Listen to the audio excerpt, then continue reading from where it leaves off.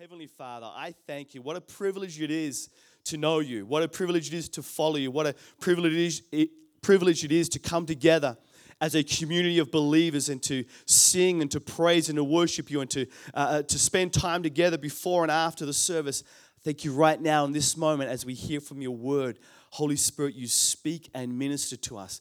God, let us grab a hold of what it is that you are trying to speak to us in this season. And so we thank you, God, as we hear from your word, God, that we are moved not just from hearing, but into doing as well, God, in our lives. And so we thank you for that in Jesus' mighty name. And everyone said, Amen. I know it's June, but I'm a big fan of Christmas. Like talking about Christmas a little out of season, right? But I'm a big fan of Christmas. And if you ask me why I'm a big fan of Christmas, I got to give you the correct answer as a pastor. Christmas is an amazing time because it's when we remember the birth of Jesus Christ and we remember him coming, and like we think it's the start, but really it's the fruition of millennia of God's plan as so Christ comes. And so I love it for that reason. But there's another more fleshly, selfish reason that I like Christmas. It's because I like presents. I like getting gifts. And I like getting presents. And I remember as a child watching the Christmas movies. Does anyone remember that? You watch the Christmas movies on TV, and they're always like American Christmas movies. And the children would have these wish lists. And they list down all the presents that they want to give, and they give them to their parents, their wish list. And I thought this was just a fantastic, amazing idea. I never wrote down a Christmas wish list because I wasn't concerned about getting presents. I just wanted to get a present. I didn't want to tell my parents what it was going to be. I was like, Mum and Dad, please get me something. So I never wrote down a wish list. You can ask my dad. I'm pretty sure I never did. My wish list was just to get a present. But listen to this. My kids, they're all in on the Christmas wish list. We have all in here sometimes at church where we come along, we're behind the vision of the church, we want to hear what it's about. Well, they were all in on the Christmas wish list. And so 2022 Christmas wish list from my eldest son, Ethan. Have a listen to this.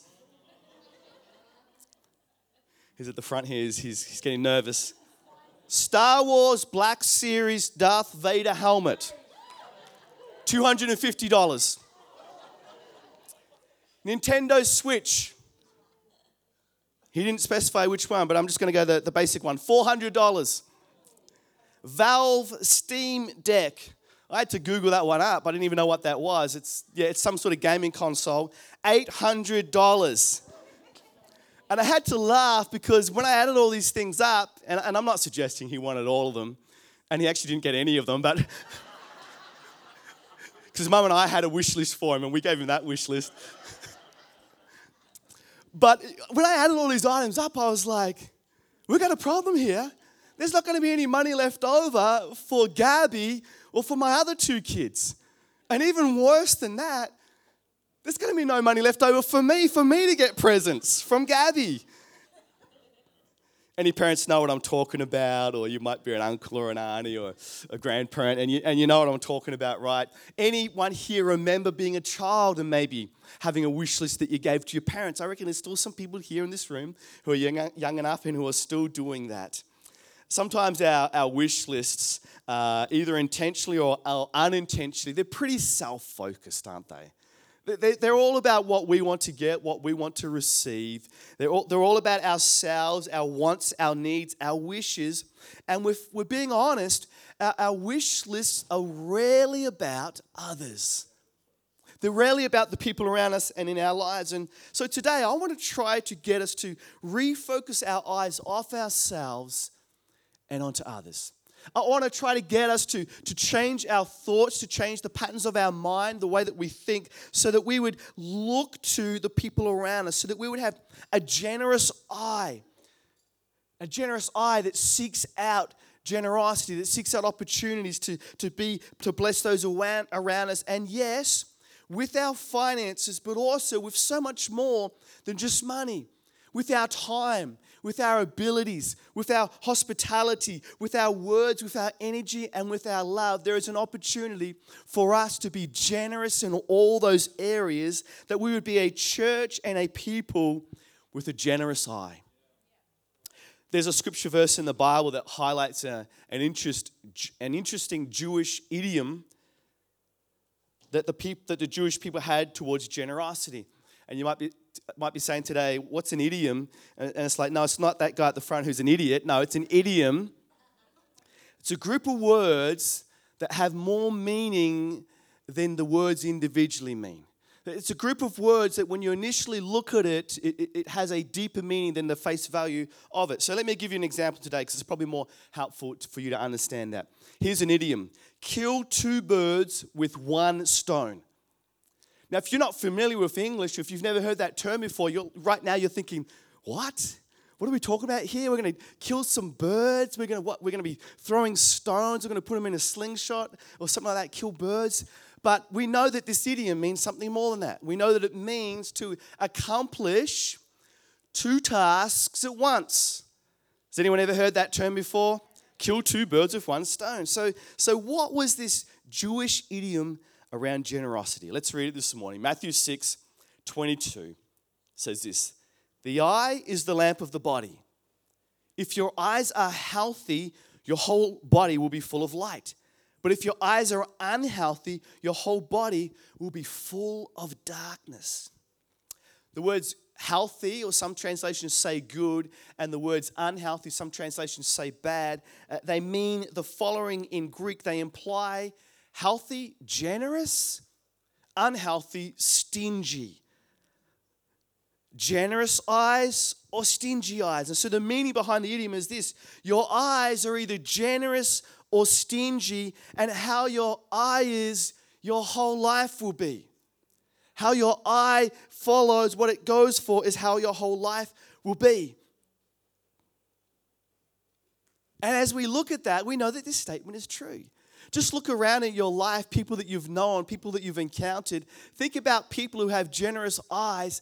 Their life just seems to overflow with just goodness and generosity and joy, and there just seems to be a spark in their life that they're good people to be around. And then there's other people that have stingy eyes. It's a bit quiet in here this morning. There's other people that have stingy eyes, and just their whole life just seems to follow that pattern. It just seems to be postured in that way.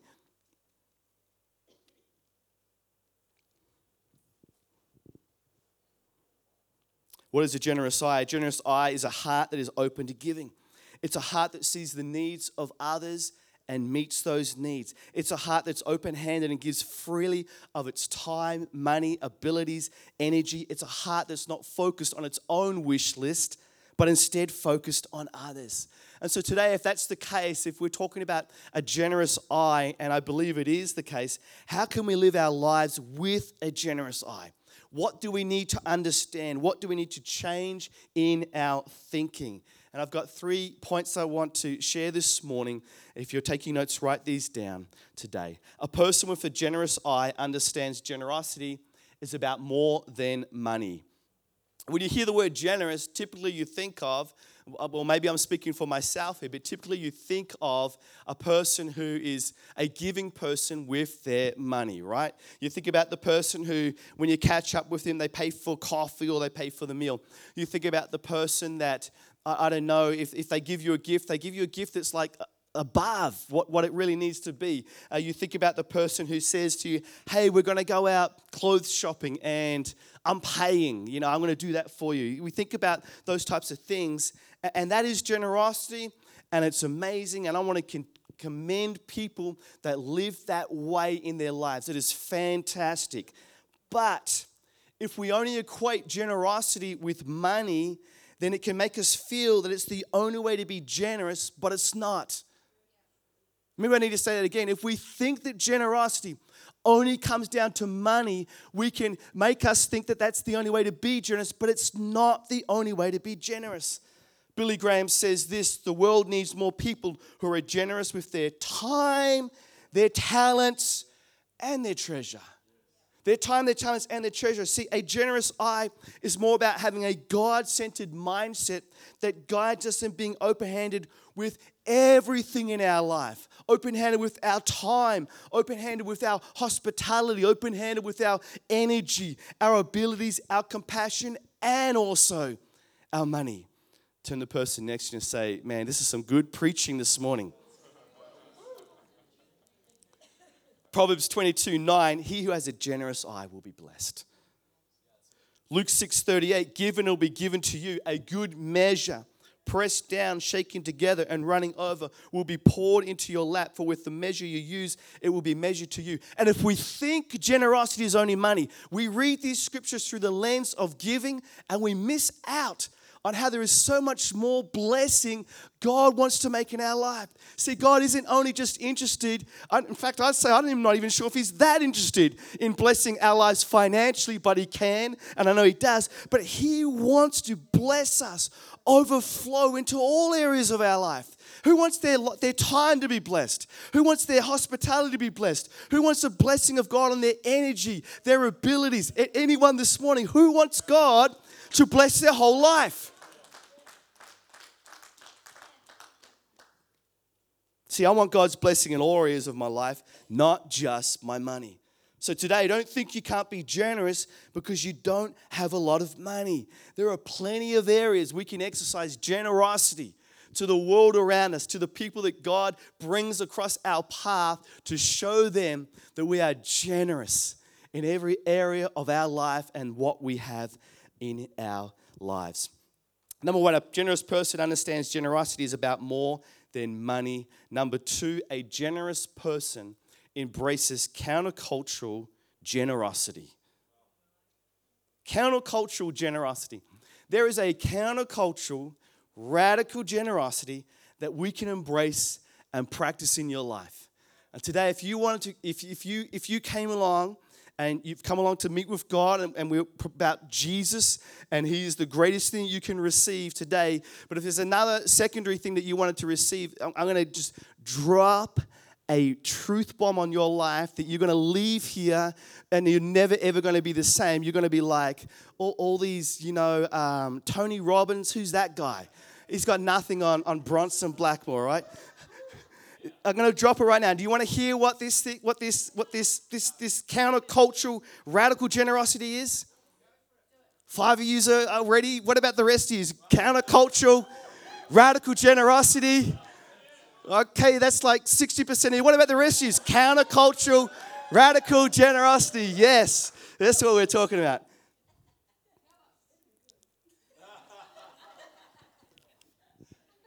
Generosity without the ask. Generosity without the ask. See, a lot of us are very good at rising to the occasion. When someone asks or when we see something occurring, we rise to the occasion. When we see the ad on TV for the Salvation Army, when your kid's school asks for volunteers, people to give of their time, we do that. When someone asks you to go out for a coffee and they want to share something that's going on in their lives, you're going to pray. We're generous. When you come to church in the 4 weeks of the year where we talk about legacy, we're generous. See, we'll be generous when asked, but countercultural generosity, radical generosity, it steps up. It rises to the occasion. It says, I will be generous when it is not asked. 1 Timothy 6:18, command them to do good, to be rich in good deeds, and to be generous and willing to share. Generosity without the ask looks like this. Telling a family you're going to babysit their kids so the parents can go out on a date. It looks like this, giving someone your laptop after you hear that theirs had died. It's sending a text message to a friend out of the blue, letting them know how much you value their friendship and relationship. It's helping do some home maintenance on someone's house when you hear that they've got a need and they can't do it themselves. See, it's all those types of things. Timothy Keller says, generosity challenges the prevailing mindset that happiness is found in personal gain and instead reveals that true joy is found in selfless giving. And he's echoing what the scriptures say, Proverbs 11:25. A generous person will prosper. Whoever refreshes others will be refreshed. Can I let you know today, a radical generosity that sees something in someone's life, and before that person asks, gives of their time or your ability or your finances or whatever it might be, this is how you will be refreshed in your life. I don't know about you, but I've found that no matter how much money is in my bank account, it never refreshes me. I shared that last week. I started my first job, full-time job, $24,000 a year, 30 years ago, well, 20 years ago, whenever it was. Got promotion after promotion. It was never enough. If you think that pursuing personal gain is going to bring refreshing and satisfaction in your life, it will not. What will is a radical generosity that refreshes other people's lives with your generosity. And the scriptures say, not me, that whoever refreshes others will be refreshed, will prosper. A generous person understands generosity is about more than money. A generous person embraces countercultural generosity. And thirdly, a generous person sees generosity as an act of worship. The keys could come. Being generous doesn't depend on how much one has or how much one can afford to give away. Generosity doesn't come from abundance, it comes from self-sacrifice. And that's what Gabby said earlier. At Elevation Church, we're not looking for equal giving. And that's in all areas. We're looking for equal sacrifice. We don't all have the same ability, but we do have the same ability to give the same amount of sacrifice. And in the Bible, this is illustrated by the story of the widow's mite.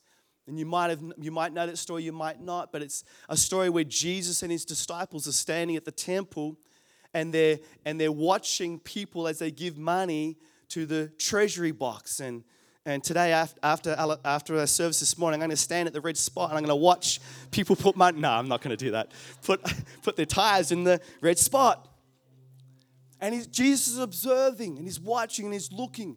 The scripture says that he sees people come along and put money in. He sees people who are well off, people who are wealthy, put their money into the treasury box and put large sums in. And then he observes a widow comes along and she puts in 2 mites. And 2 mites is roughly the equivalent of $2 to $4 today in our money. And he says to his disciples this in Luke 21 verse 3.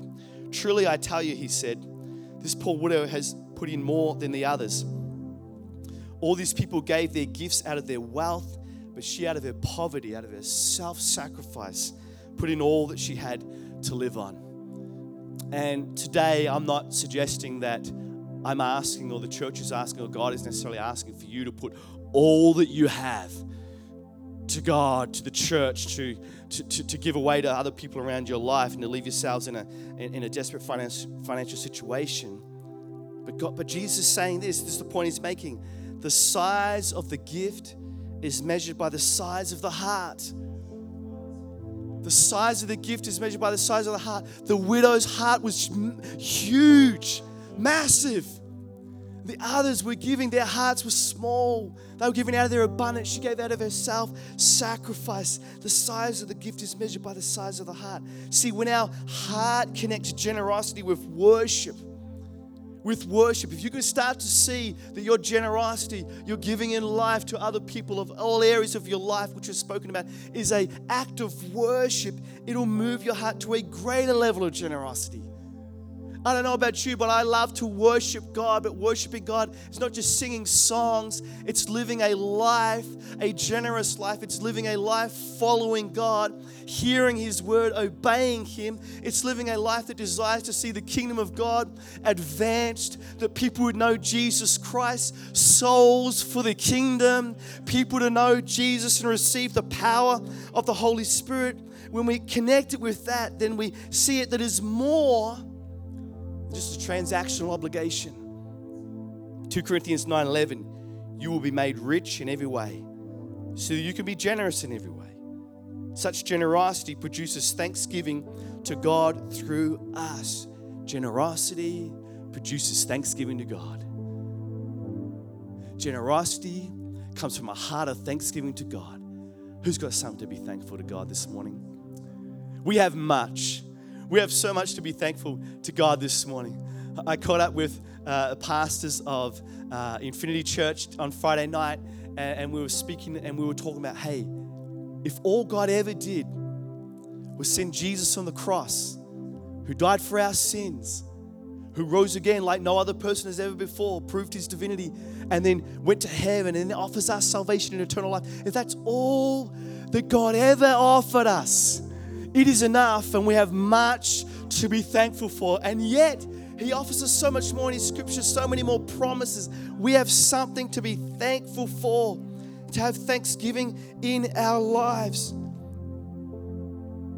And see, when we give generously, it worships God. And the person who receives our generosity, can I tell you something? They can worship God too. Wow, look what God's done in my life. Come on, we get the ability. God, look what you've done in my life. You've given me the ability to be generous, to bless someone else. And then if you've ever received something, I've been many times in my life, especially when I was younger, received generous blessings from people. Thank you, God. You are so good. Everyone thanks God and worships God. Generosity is an act of worship. Randy Alcorn says this: generosity is the fruit of a transformed heart that delights in meeting the needs of others out of love and gratitude to God. Gratitude to God. We've got so much to be grateful for, church. We can show our gratitude to God by meeting the needs of others. Generous person understands generosity is about more than money. Generous person embraces countercultural, radical generosity. A general person sees generosity as an act of worship. Today, as I close, as I end this message today, next Sunday is our Legacy Sunday, and there's those pledge cards in front of you in the seat pocket, and there's all different types of ways that you can give, and you can give once off, you can give over 52 weeks, however you choose. Can I just say this? We're not about how much you give, we're just about the fact that you do give. And we're about the fact that we give self-sacrificially. And so I want to encourage you today, if you've never been part of this before, I want to encourage you, would you be part of what's happening? To be part of this church community. I'm so encouraged when I see how many families, individuals, couples are involved. See, like I said, it's not about the amount that you give, it's about the fact of faith and saying, God, I want to be part of what my church is doing. I want to be part of the vision. I know that there are people standing. I want to stand shoulder to shoulder with other people who are believing for our future, who want to see churches planted, who want to see our building improved, who want to see us give to missions, who want to see us plan for our future. But as I close today, I want to ask you, how are you doing with that Jewish idiom of the healthy eye, the unhealthy eye? What's the posture of your life? Do you have a generous eye? Do you have a stingy eye? Or is there work that needs to be done there this morning? Do you see the need? Do you need to see that generosity is more than money? Maybe you need to change your mindset, change the way that you're looking at things. Hey, it's more than that. It's so much more than that. Maybe it's time to be generous without the ask. Perhaps you need to start seeing generosity as worship. Whatever it is, maybe the Holy Spirit spoke to you about something else that I haven't even spoken about today. He's saying to your life right now. Maybe you need to hear and listen and obey and take a step of faith. This year at Legacy, as we close our eyes, we've got an opportunity to activate generosity. We've got an opportunity to activate faith, to believe God that He will do what He said He will do. He's going to build His church. We've got an opportunity together to be part of living not something for people, something in people, that they would know Jesus Christ. That's what the church is for. It's about pointing people to Jesus. That's what we're here about. See, at Elevation Church, we're about creating environments that inspire intimacy with Christ, relationship with others, and influence in our world. We're about healthy local churches impacting their cities, and we want to leave the legacy of a relationship with Jesus in people's lives. This morning, Lord God, I thank you